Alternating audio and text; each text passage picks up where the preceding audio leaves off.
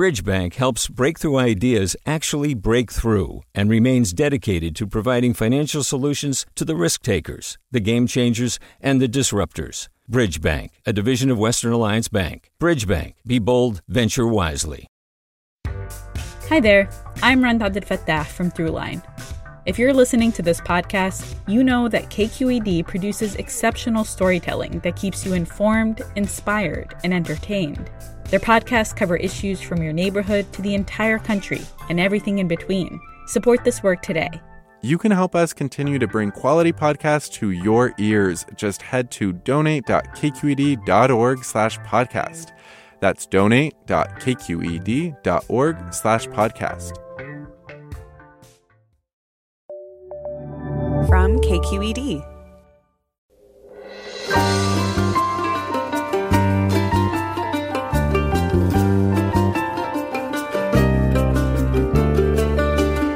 From KQED Public Radio, I'm Michael Krasny. Welcome to Forum.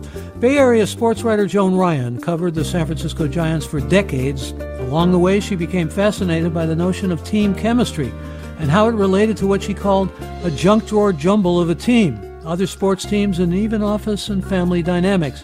Her new book, Intangibles: Unlocking the Science and Soul of Team Chemistry, is the result of years of research, interviews, and consultation with neuroscientists and psychologists to figure out if it exists, and if so, what is it, and how can it work in your favor? Coming up next, we're going to listen back to my August interview with Joan Ryan, and remember, since this is a previously recorded show, we won't be taking your live calls and emails. That's next, after this news.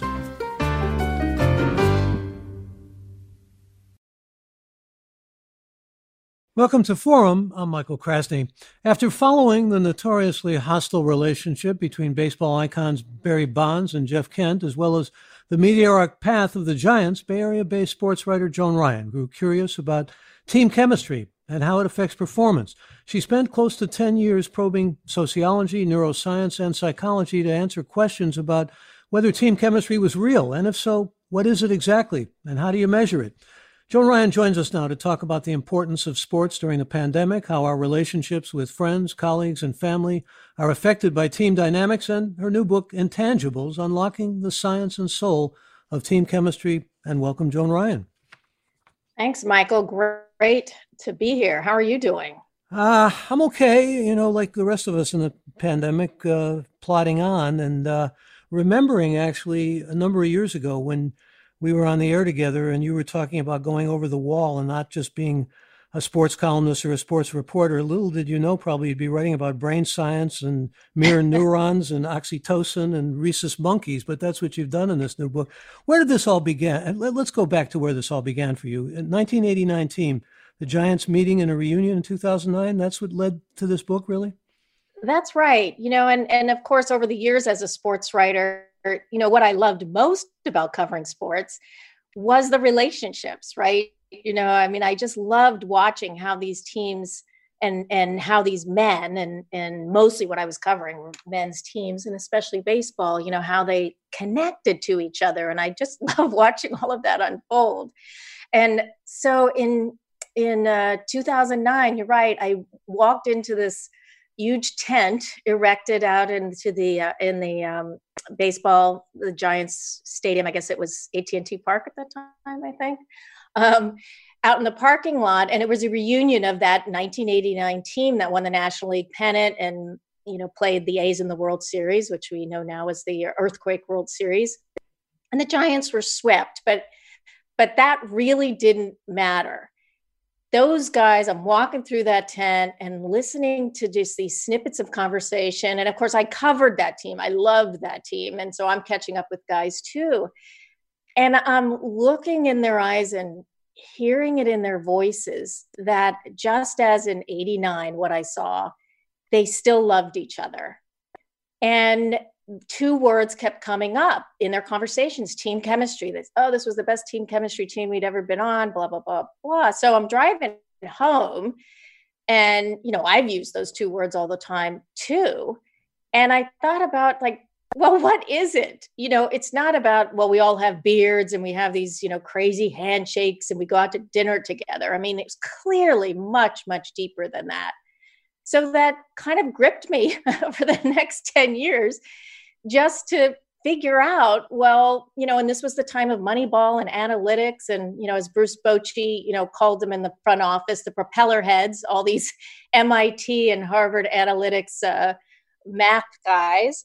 And team chemistry was sort of dismissed as almost this voodoo, this sort of myth we make up in retrospect when underdogs win. So that's what set me on this path, Michael. And it turned out to be just so much more interesting than I ever thought it would be. Well, you made it interesting for me as a reader. In fact, there are a lot of naysayers about team chemistry. One of the most interesting ones in your book, and you did about 160 interviews and read a lot of books, and kudos for all the work and research that went into this. But when you talk, for example, to the former manager of the Detroit Tigers, Jim Leyland, he said, chemistry, that's something you learn in school. That doesn't mean anything, right? Doesn't mean, I'll leave out the expletive here. Then he went on to talk about all these good veteran players and how they affected the team and the team worked together and so forth. So you have a real sense in your book that it's real. There's no doubt about it, even with the naysayers saying it's not so real. That's right. And so now, when I talk to people and I hear people, and I fall into it too sometimes, that, I believe in team chemistry. And I think, no, you're acknowledging team chemistry, whether you believe in it or not has no bearing on whether it exists. It does exist. It's just a matter of whether you acknowledge that it exists. And I just find it so puzzling that, guys like Michael Lewis and other analytics people who are super smart and super curious that, and I have this in the book that, I was interviewing Michael Lewis on stage for the Marin series and in the East Bay and South Bay for 4 nights in a row. And in the first night we were together in the green room, and I adore Michael Lewis. I mean, I will buy every book that man ever writes. And to break the ice, I mentioned, we have a mutual friend, and it's Dacre Keltner, who's one of the neuroscientists that I was spending a lot of time with at UC Berkeley. And he said, well, what are you doing with Dacre? And I said, well, he's doing some research for a book that I'm writing. What's your book about? Team chemistry. It doesn't exist, he said promptly. And that was the end of that conversation. And so I was just so puzzled by why he and so many others who are just so all about analytics aren't open-minded to say that analytics and team chemistry can coexist. And team chemistry, while it can't be quantified now with any yardstick we now have, it is grounded in very clear, well-proven science. Isn't it, though, probably axiomatic that a lot of the reason you get that kind of naysaying from people like Lewis is you got these teams that love each other and they're close and they're bonding and everything else. I'm thinking about the 2007 Washington Nationals, particularly great camaraderie, and yet, as you point out in your book, not the talent to win. So there are so many who say, no, talent matters over so-called chemistry. It's biology, as The Onion, I think, put it, as you pointed out. Yes. And of course, I mean, team chemistry doesn't invent talent. What team chemistry does through a lot of different avenues is that it elevates performance. So a team that has very little talent still might not win and is probably not going to win, but their performance improves. And if their performance does not improve, it means they don't have team chemistry. And so what I'm saying is that team chemistry is not the same as camaraderie. It's not even the same as cohesion. There's plenty of teams that have no cohesion and no camaraderie who still perform brilliantly because their team chemistry is just on the field. They don't have that social, emotional team chemistry that we all assume, and certainly I did. I thought that it was about going out to dinner and that they bonded that way. No, the going out to dinner was the evidence that they already had team chemistry. And well, you see it, for example, as you point out, and a lot of people come through in your book, baseball fans will recognize many of the names. Jake Peavy, for example, who gives 100%, but says his teammates really make the difference. And then you talk to Tony La Russa, former A's manager and St. Louis Cardinals manager, who has a lot to say about it as well in terms of respect and the kind of ties that bind people and so forth. Let's get into the science, though, because that's really, I was talking about mirror neurons and you bringing up Harry Harlow, and actually you even get into local psychiatrist Thomas Lewis has written a book on love, a very good book, which we featured on Forum a number of years ago. This gets us into the way people communicate and the way they need to touch and react to each other and eyes and so forth, all the things that we're missing in this pandemic to a great degree. You know, I've been thinking so much about that, people working remotely, because, you know, as you allude to, you know, we are tribal creatures. We are what Thomas Lewis calls open loop creatures, meaning that we are completed by each other. We're completed from the outside in. And over 3 million years of evolution has brought us to this point where, you know, we have the largest brains in proportion to our bodies of any creature on Earth. And our brains kept growing, not so much to accommodate all this intellectual wiring, but all the social wiring. And that was our survival technique, right? We had to connect to each other and band together in order to survive. So today we are savants at reading other people. You know, any fleeting twitch of a facial muscle, our brains take in and process everything from, you know, our eyes, our tone of voice, even our odor. You know, our body, our brains take in all of this input, and then we are recalibrating our own facial muscles. I'm Michael Krasny. You're listening to a special holiday edition of Forum from our archives, so we won't be taking your live calls and emails. Stay with us. That we are going through every minute of every Michael, day. I wouldn't. Yeah, I would cut that is really the foundation right in the middle of team the show. Chemistry. And Michael, you know, as you read in the book, yeah, it's going right that back it's not it's going to just, sound a little weird. You know, all of those surface changes. I'm Michael Krasny. You're listening to a special holiday edition of Forum from our archives, so we won't be taking your live calls and emails.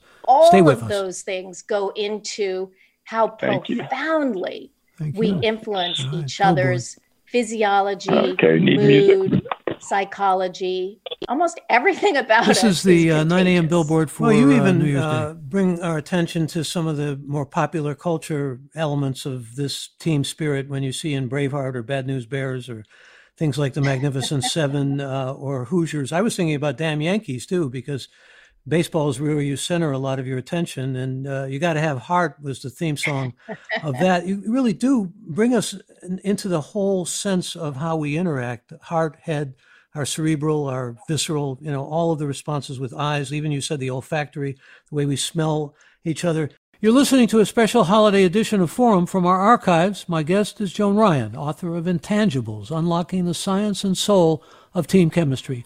We'll be right back after a break, and remember, since this is a previously recorded show, we won't be taking your live calls and emails. Stay with us.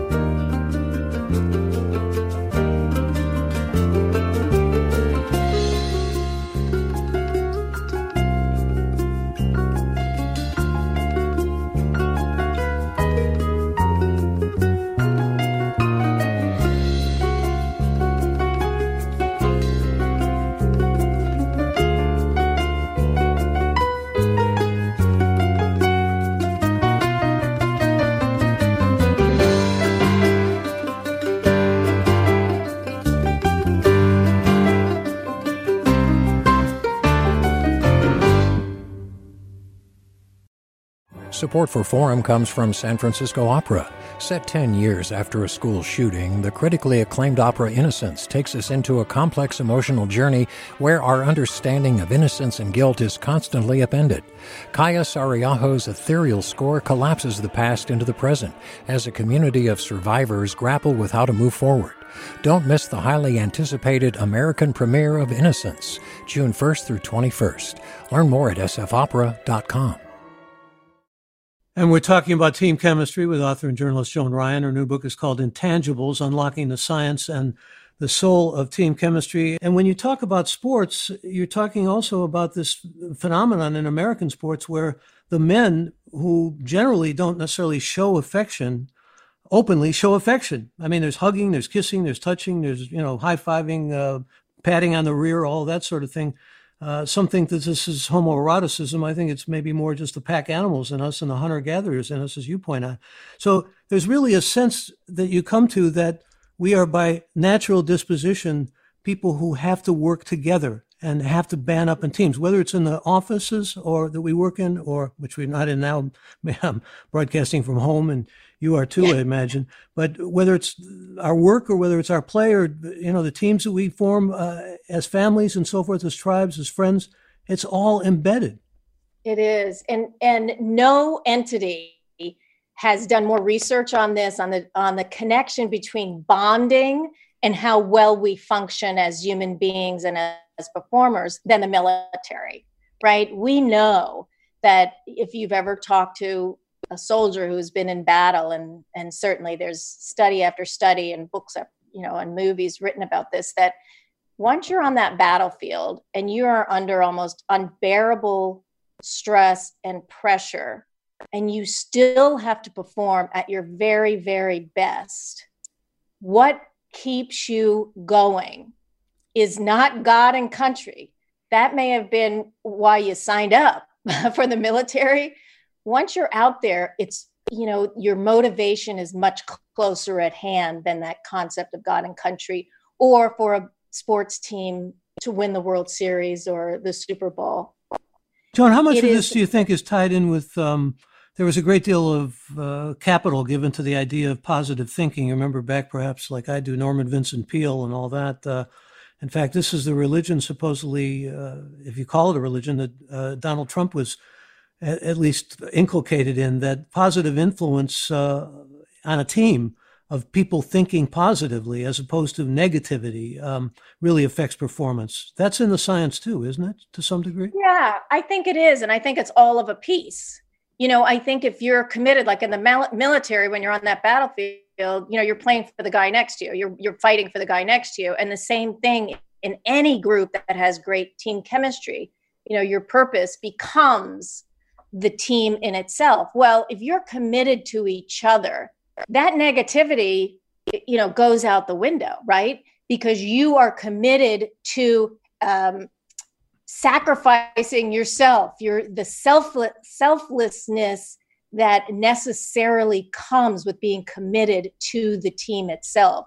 And that is that positivity, right? We believe that this group that we are working with right now, this just us, we're the ones who can accomplish this really difficult thing. And anybody who's been part of a team knows that there's just this singular pleasure of being part of a team that accomplishes something together with exactly those people. And we're talking about team chemistry with author and journalist Joan Ryan. Her new book is called Intangibles, Unlocking the Science and the Soul of Team Chemistry. And if there's a hero in this book, I think it's safe to say it's Mike Krukow, who I've never met, but I think we're about to meet shortly here on the program. I was at a Giants game with Marty Lurie, and he took me back to the broadcast booth to meet the great Mike Krukow. And Mike Krukow was literally out to lunch, so I didn't get to meet him, but I'll meet him momentarily. Talk about how he figures in the book. Well, I dedicated the book to him. That's how much he figures in the book.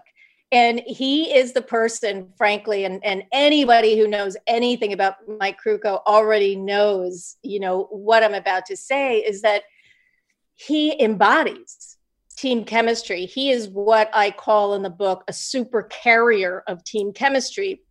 He's one of those people that can walk into any room and the energy just changes.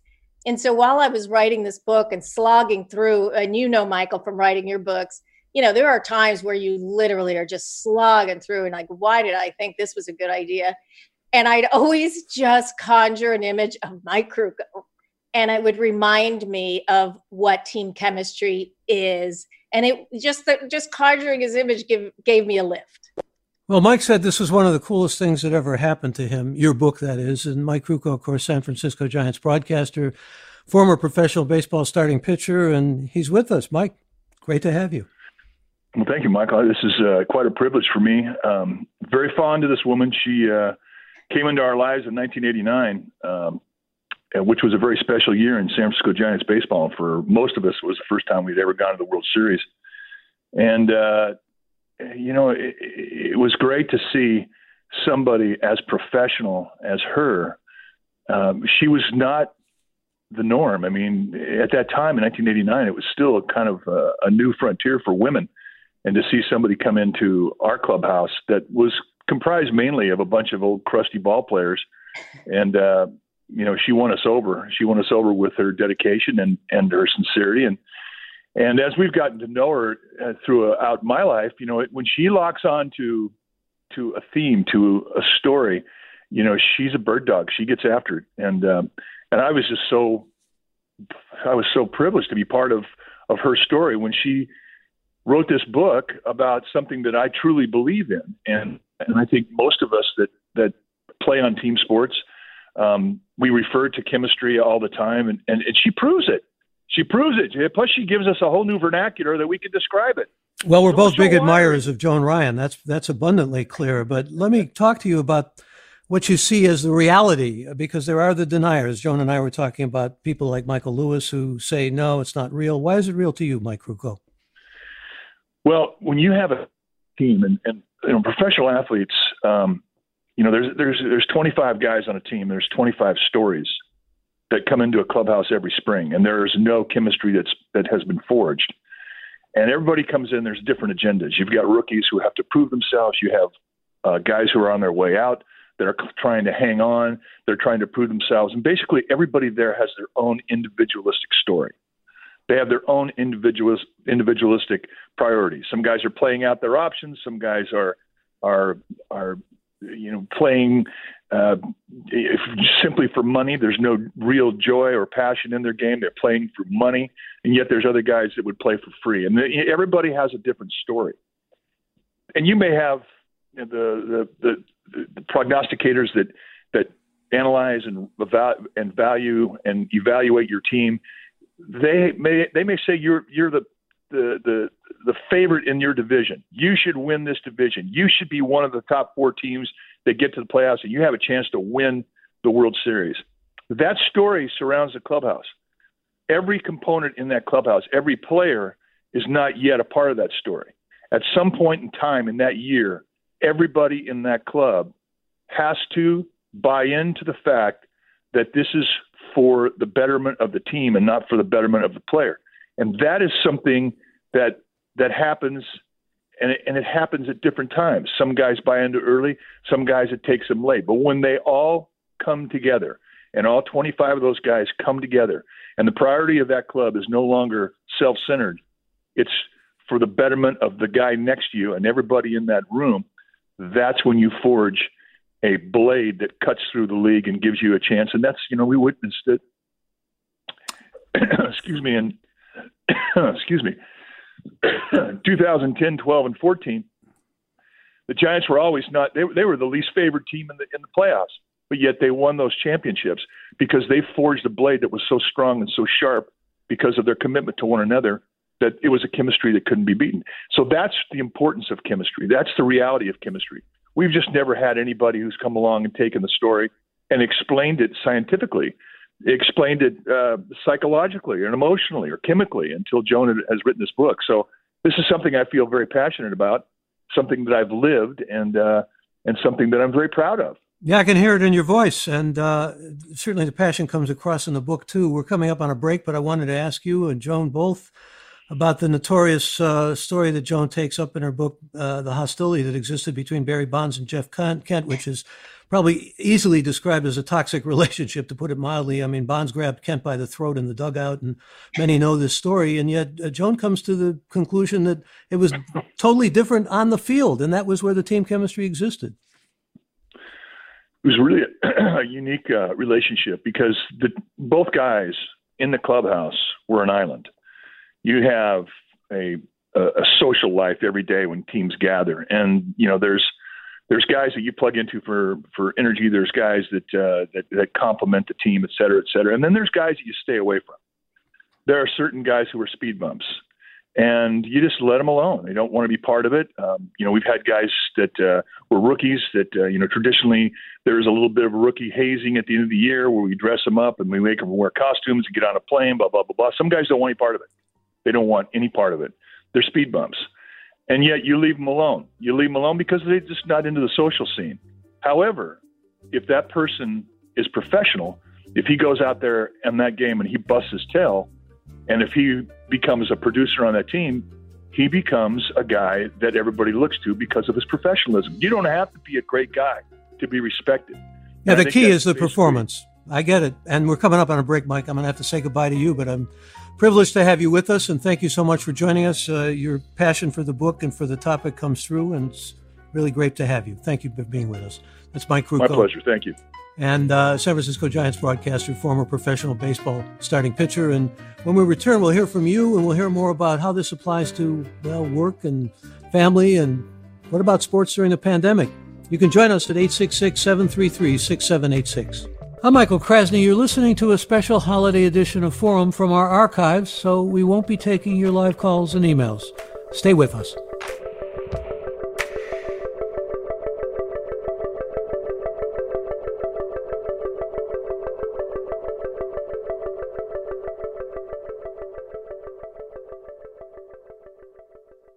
We're talking with Joan Ryan, all about team chemistry. Joan Ryan's an author and journalist, and her new book is called Intangibles, Unlocking the Science and the Soul of Team Chemistry. What's your experience with team chemistry, those of you listening? And what would you have to say about it on and off the field? Is it real to you? And in what sense is it real? You can give us a call now, and we certainly welcome your involvement in the program and joining the conversation. Toll free, join us at 866-733-6786.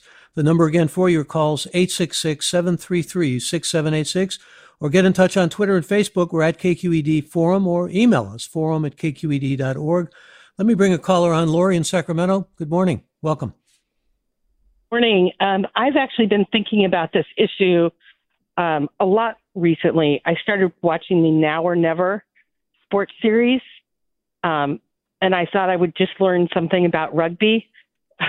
And became really interested in the team dynamics and how important, having good leadership is, but also, people coming together for a common goal. And it reminded me a lot about doing theater while I was growing up, that there's a place for everyone, how important support staff is in getting, people across the line. And so I'm really interested to read this book. Well, thank you for the call, and I think a lot of interest has been stirred in this book. It was, I must say, more than interesting for me to read. It was actually in many ways revelatory on so many levels. Let's talk a little bit about, Joan, how this applies to the workplace in your judgment, and how it applies really to the situation we're in now with the pandemic, where we can't reach out and touch each other, or players have to go out on the field either in a bubble or just trying to avoid contact altogether. Although we saw a rhubarb the other day, the Oakland A's. I don't know if that's team spirit or not, but when they came out of the dugout because there was a shaving of somebody at the batter's box. But your thoughts about this, how it applies to, for example, the workplace? Oh, yeah, the workplace. I do wonder, I think when we're in crisis, and we all know that, there's sort of an adrenaline going through. We all, want to meet the moment, as Gavin Newsom keeps telling us.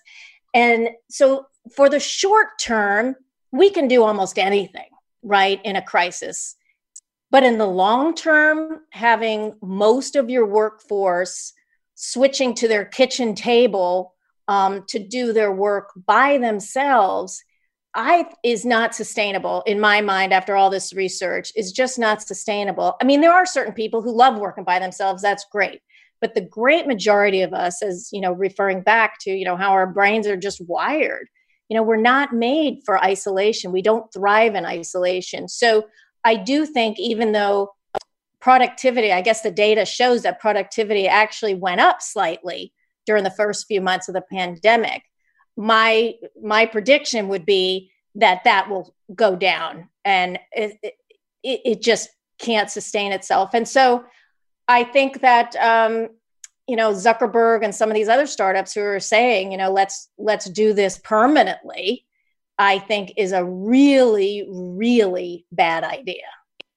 Well, in fact, I mentioned earlier, you talked to psychiatrist Thomas Lewis, and he said we need relationships. We need to synchronize with one another. That's all a part of his book on love. And we need love too, but we also need that human contact. And we're not getting it in the sports world now. In fact, people are feeling, I think sports was a great outlet for so many people, outlet for aggression, quite frankly, for many people, and they're just not getting it.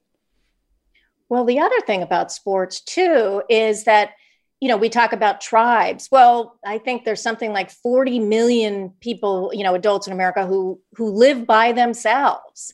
And a lot of those people don't have family. They don't have a tribe. And literally sports become their tribe. And when we see how people respond to sports, they're wearing all the paraphernalia. They have rooms in their house dedicated to their sports team. It just becomes, especially in baseball, it becomes this routine every evening. Mike Krukow and Dwayne Kuiper and John Miller and Dave Fleming, they enter our living room. We spend the evening with them and we count on them being there for us. And for people who don't follow sports, it sounds ridiculous, but it isn't.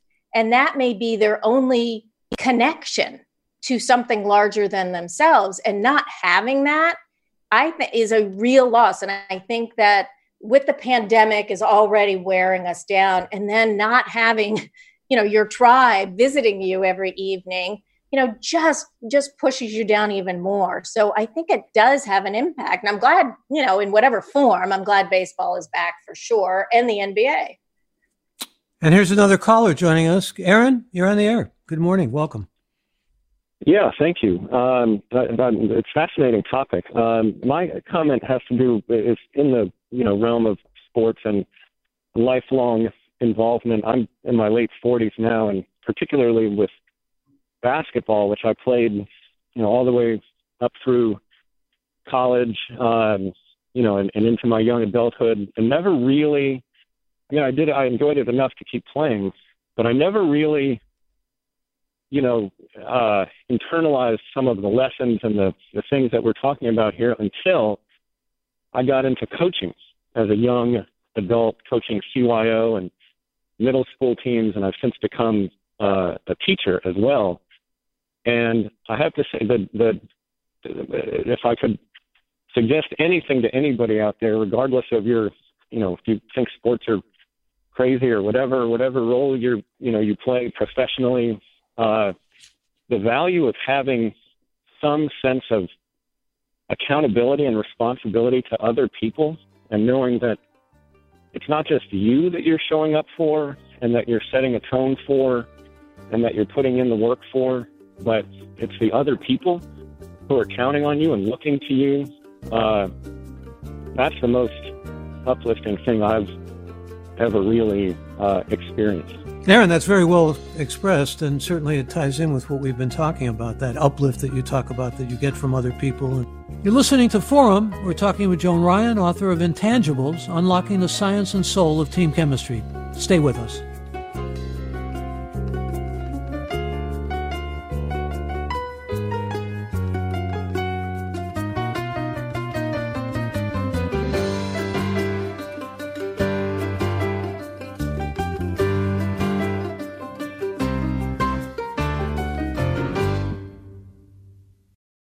We've all got those parts of our house where the internet just won't go. Well, if you had wall-to-wall Wi-Fi from Xfinity, you could worry less about dead spots. Because with wall-to-wall Wi-Fi from Xfinity, you get fast speeds, reliable connection in every room, and power for all of your devices, even when everyone's online. That's wall-to-wall Wi-Fi only with Xfinity.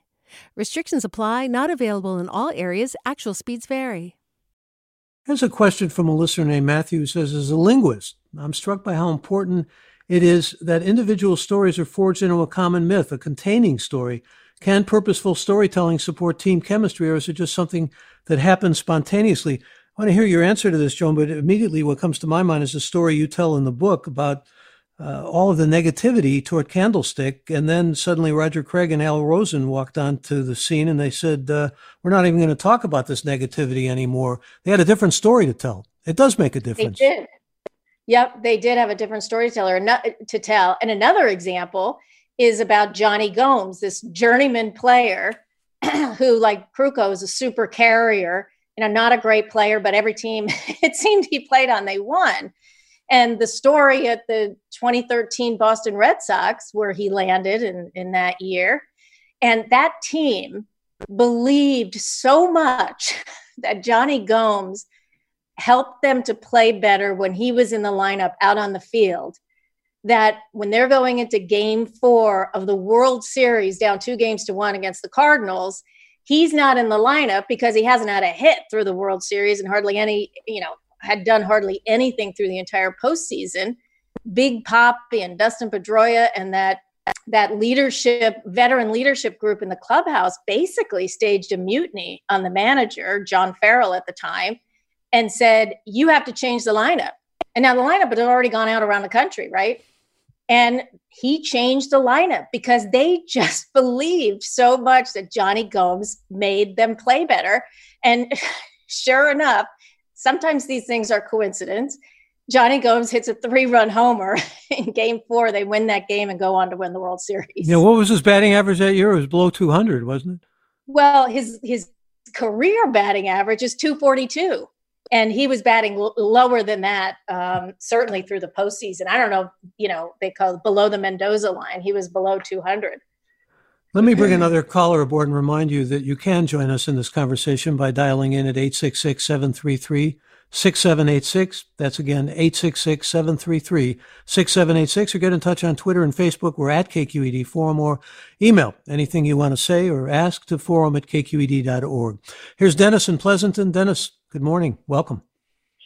Hi, Joan, Michael. Thank you. This is a great story. I'm going to buy the book. I absolutely believe in this. I'm a music teacher and a sports person. I've coached teams that didn't have great players, but they had incredible chemistry, have won championships. My jazz band is a competitive band, and I've had groups, I call them Ferraris with a bad engine. Great players, but didn't know how to work together.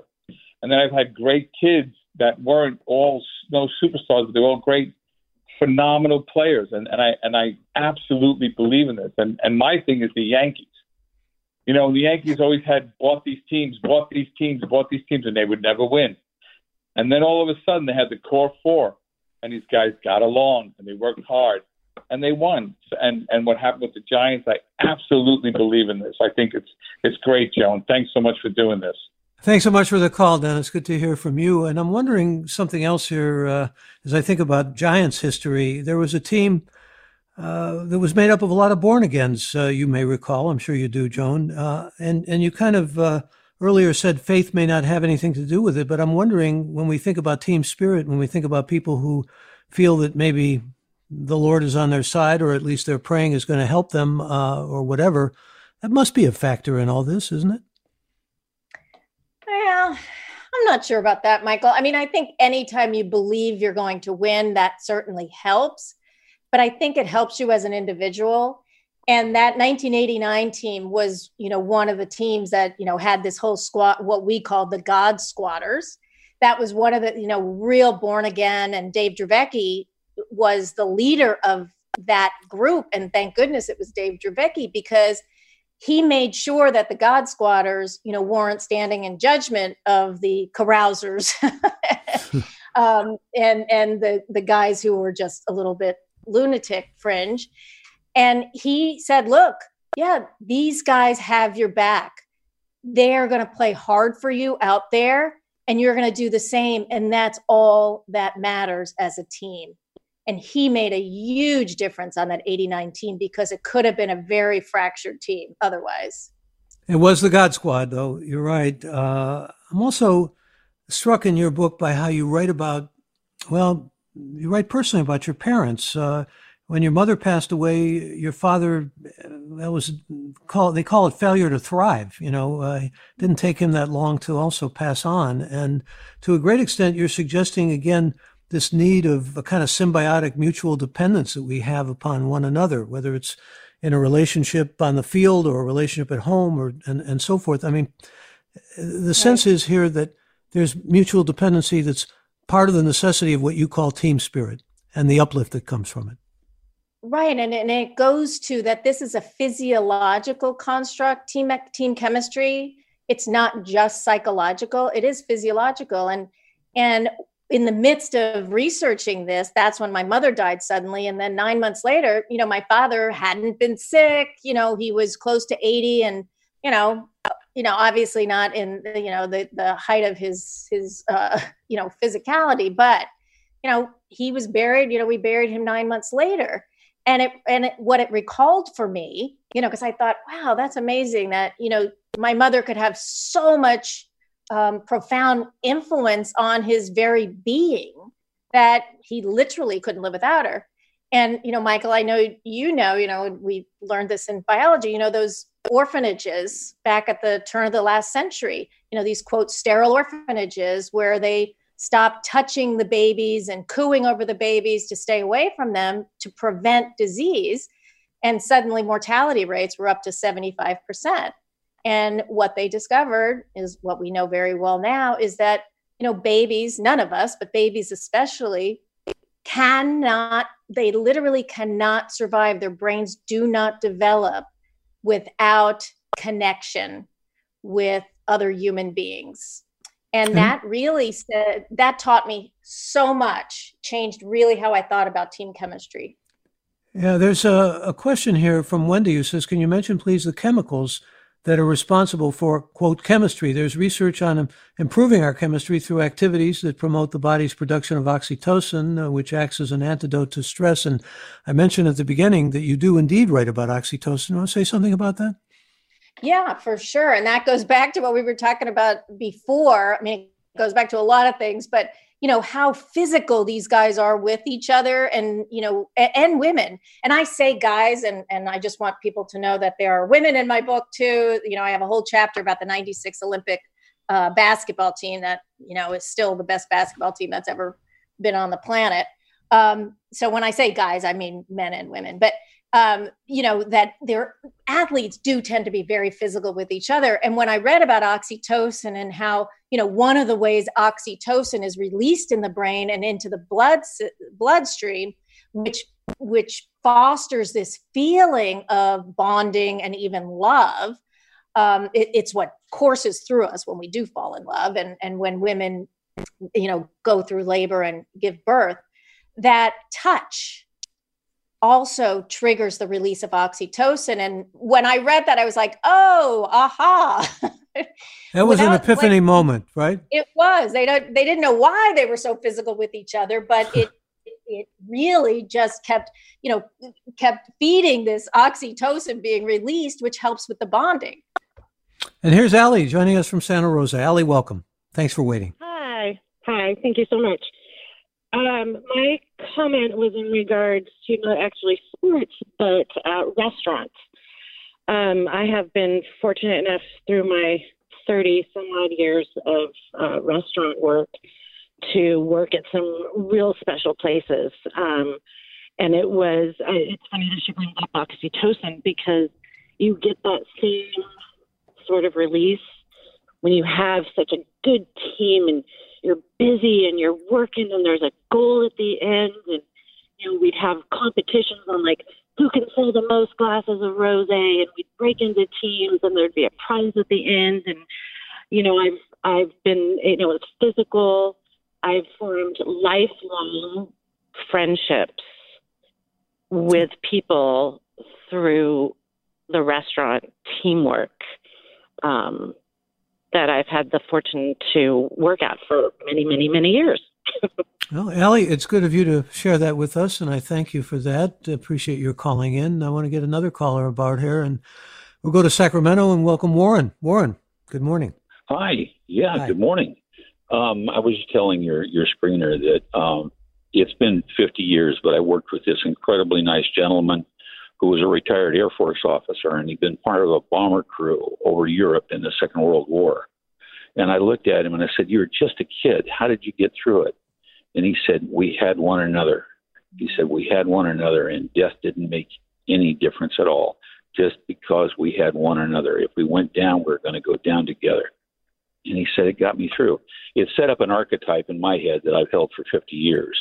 And I've never achieved that level of resonance, but I've always understood the emotion that he experienced when he articulated that statement for me. And it's touching to hear you say and tell us about it. Thank you, Warren, for that call. Appreciate it. And here's Larry, it's an interesting email. Joan, he says, have you thought of compiling a fantasy team of Hall of Famers that have such bad chemistry that they would be beat by a team with lesser talent? Every list I compile has Ty Cobb playing center field. That's great. That's really funny. Well, the interesting thing is, we talk about, an earlier caller mentioned the Yankees and the core four, and, that was the best. And, the Giants had their core four in the bullpen. That the Yankees back in the 70s and the A's too, had those teams where they had a fist fight before the afternoon was over, yet on the field, they were amazing. And, I started to talk about this earlier, that they had task chemistry. So you can have the worst human beings like a Ty Cobb. You could have, 9 Ty Cobbs out on the field. But if they trusted trust is such a foundation of every relationship, right? If they trusted each other on the field, they had each other's back. They knew the other guy next to them was working as hard as he was, wanted to win as much as he was. That was all they needed, was this great task chemistry. And that's why when people say, well, obviously you don't need chemistry because look at those 80s, those 70s Yankees and A's. No, they did have chemistry. It's not the chemistry that we think of when we think of chemistry. Well, you also write about this, and it's kind of chemical notion of contagion, for lack of a better word. You write about, for example, Buster Posey, the great Buster Posey, telling a rookie that he did a really good job with a ground ball and then or a throw. And then another rookie observing this, and it's contagious. He feels something as a result of that. He may feel envy too, perhaps, Buster Posey. Right. But, it's an interesting example of what can go on in terms of what you call contagion. Oh, it is. And it's those mirror neurons, right? They discovered this, just in the last century, that we have these mirror neurons. And this is why, and, notice this next when you're in conversation with people, especially people that you're, fairly close with. We mimic each other. We mimic a tilt of the head. We mimic their facial expression. We mimic their body language. And we do that in order to actually understand what they're feeling. Like we think it's that they're feeling something and then we do that. We're mimicking the feeling. No, we're mimicking their body, which then sends the signal to our brain that this is what they're feeling, right? So when, this kid across the clubhouse is watching this Buster Posey interaction, his mirror neurons are firing in exactly the same way as if Buster Posey had his arm around him and was telling him that you're the guy we need right now. It's the same part of his brain that is firing. And I thought, okay, that's how this spreads for all of us, but especially, think about a closed locker room. All of these things are happening and it's spreading from person to person. If that's what's happening, that you have the Buster Posey. Now, if you have negativity, guess what? That spreads. And we'll bring another caller on with us. Let's have Jim in Livermore join us. Jim, thanks for waiting. You're on. Oh, thanks for taking my call. I was telling the screener I'm a absolutely lifelong Giants fan. My first game was when I was 4 years old at Seal Stadium. And I still look at that block, 16th and Bryant, with, reverence. And I just love Mike Krukow. I've had a number of interactions with him later on in my life when I had seats behind the dugout. I remember one time I had an old baseball cap with an orange bill Giants, and it was my softball hat. He looked at me and he said, "That is the ugliest hat I've ever seen in my life." And I took it off and threw it to him. And he put it on and danced around with my hat, and then he signed Mike Krukow right across the bill, and I kept that hat forever. It was just such a touching moment. And you've kept that story forever. That's quite a story, actually. Oh, yeah. Joan calls Mike Krukow the ringleader, the raconteur, and the drum master. What is it, the drum mother of the Giants? The den mother. Den mother, I'm sorry. Yeah. I was thinking drum master and den mother. They kind of got collated there. It was great to have him on, and certainly it was great to have you with us this hour, too. Let's have another caller, though. Dorian joins us from Portola Valley. Dorian, welcome. Good morning. Hi, thank you so much. I've played softball for over 40 years with the same coach and the same team. And the magic of this team, I can't even express it. And the thing is, the coach's name is Mike, so there must be something special about the Mikes because I love Mike Krukow too. And we play locally, and we've traveled all over the United States with tournaments. And there's no competition. We're always just rooting for one another and wanting to do the best for our coach and our team. And there's never that feeling of anyone wanting anything but the best for one another. And I think with all the traveling and the laughter that we have, that really makes a big difference too. That really creates such a bond. And we even have a dance and a theme song for our coach. And one time we were in a tournament in Reno, and as I said, we've played for a long, long time.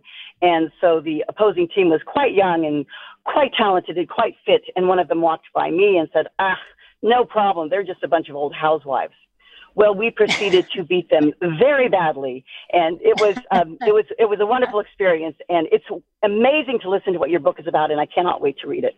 Yeah, good for you. It reminds me, Joan, a number of years ago, there was an all-star team of a lot of Hollywood types. I remember one of the members of the Monkees was on the team, and somebody from daytime television, and we just had to get a bunch of people together, a bunch of locals, Will Durst and Michael Pritchard, and people who really had never practiced or played baseball at all together, and somehow we whipped them. And it was a good feeling. It was sort of dovetailing on that last call. And here's actually a question from Tim that's apropos. He says, what's the role that rah-rah players like Brian Wilson, Aubrey Huff, Hunter Pence, and Pablo Sandoval play for success on the field?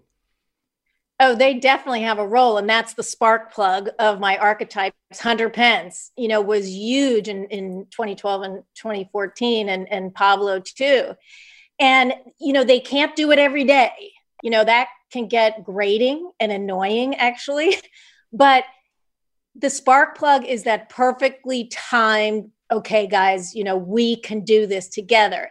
And they're such genuine believers and have such passion that you can't help but get pulled in to that, just this maelstrom of positive energy and passion and belief. I'm going to give out some of that right now because I have to say goodbye to you. But okay. you are a super carrier among journalists, and it's really been a pleasure to be with you and Mike Krukow this hour. And congratulations on the book. Thank you for being with us. Thanks, Michael. This was really fun. I so appreciate it. That's Joan Ryan. Her book is called Intangibles, Unlocking the Science and the Soul of Team Chemistry. Let's talk about the great Forum team because it is a great team. Forum is produced by Judy Campbell, Tina Lauerberg, Ariana Prel, Blanca Torres, Susan Britton, and Raquel Maria Dillon. Senior editor is Dan Zoll. Engineer is Danny Bringer. Our intern is Jameson Weiss. Our executive editor is Ethan Tovin Lindsay.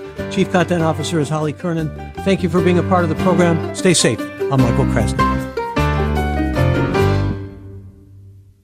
Funds for the production of Forum are provided by the members of KQED Public Radio and the Germanicos Foundation and the Generosity Foundation.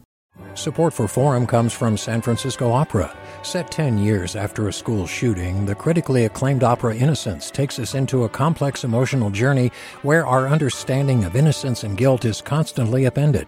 Kaya Sariaho's ethereal score collapses the past into the present as a community of survivors grapple with how to move forward. Don't miss the highly anticipated American premiere of Innocence, June 1st through 21st. Learn more at sfopera.com. We've all got those parts of our house where the internet just won't go. Well, if you had wall-to-wall Wi-Fi from Xfinity, you could worry less about dead spots. Because with wall-to-wall Wi-Fi from Xfinity, you get fast speeds, reliable connection in every room, and power for all of your devices, even when everyone's online. That's wall-to-wall Wi-Fi only with Xfinity. Restrictions apply, not available in all areas. Actual speeds vary. All over the country, we need to improve reading in Wisconsin. Schools are changing the way they teach reading. I'm calling for a renewed focus on literacy. We have gotten this wrong in New York and all across the nation. And it's happening because of a podcast. I think your podcast has changed my life. And I'm going to share this podcast with everyone I meet. Sold a Story investigates how teaching kids to read went wrong. New episodes of Sold a Story are available now.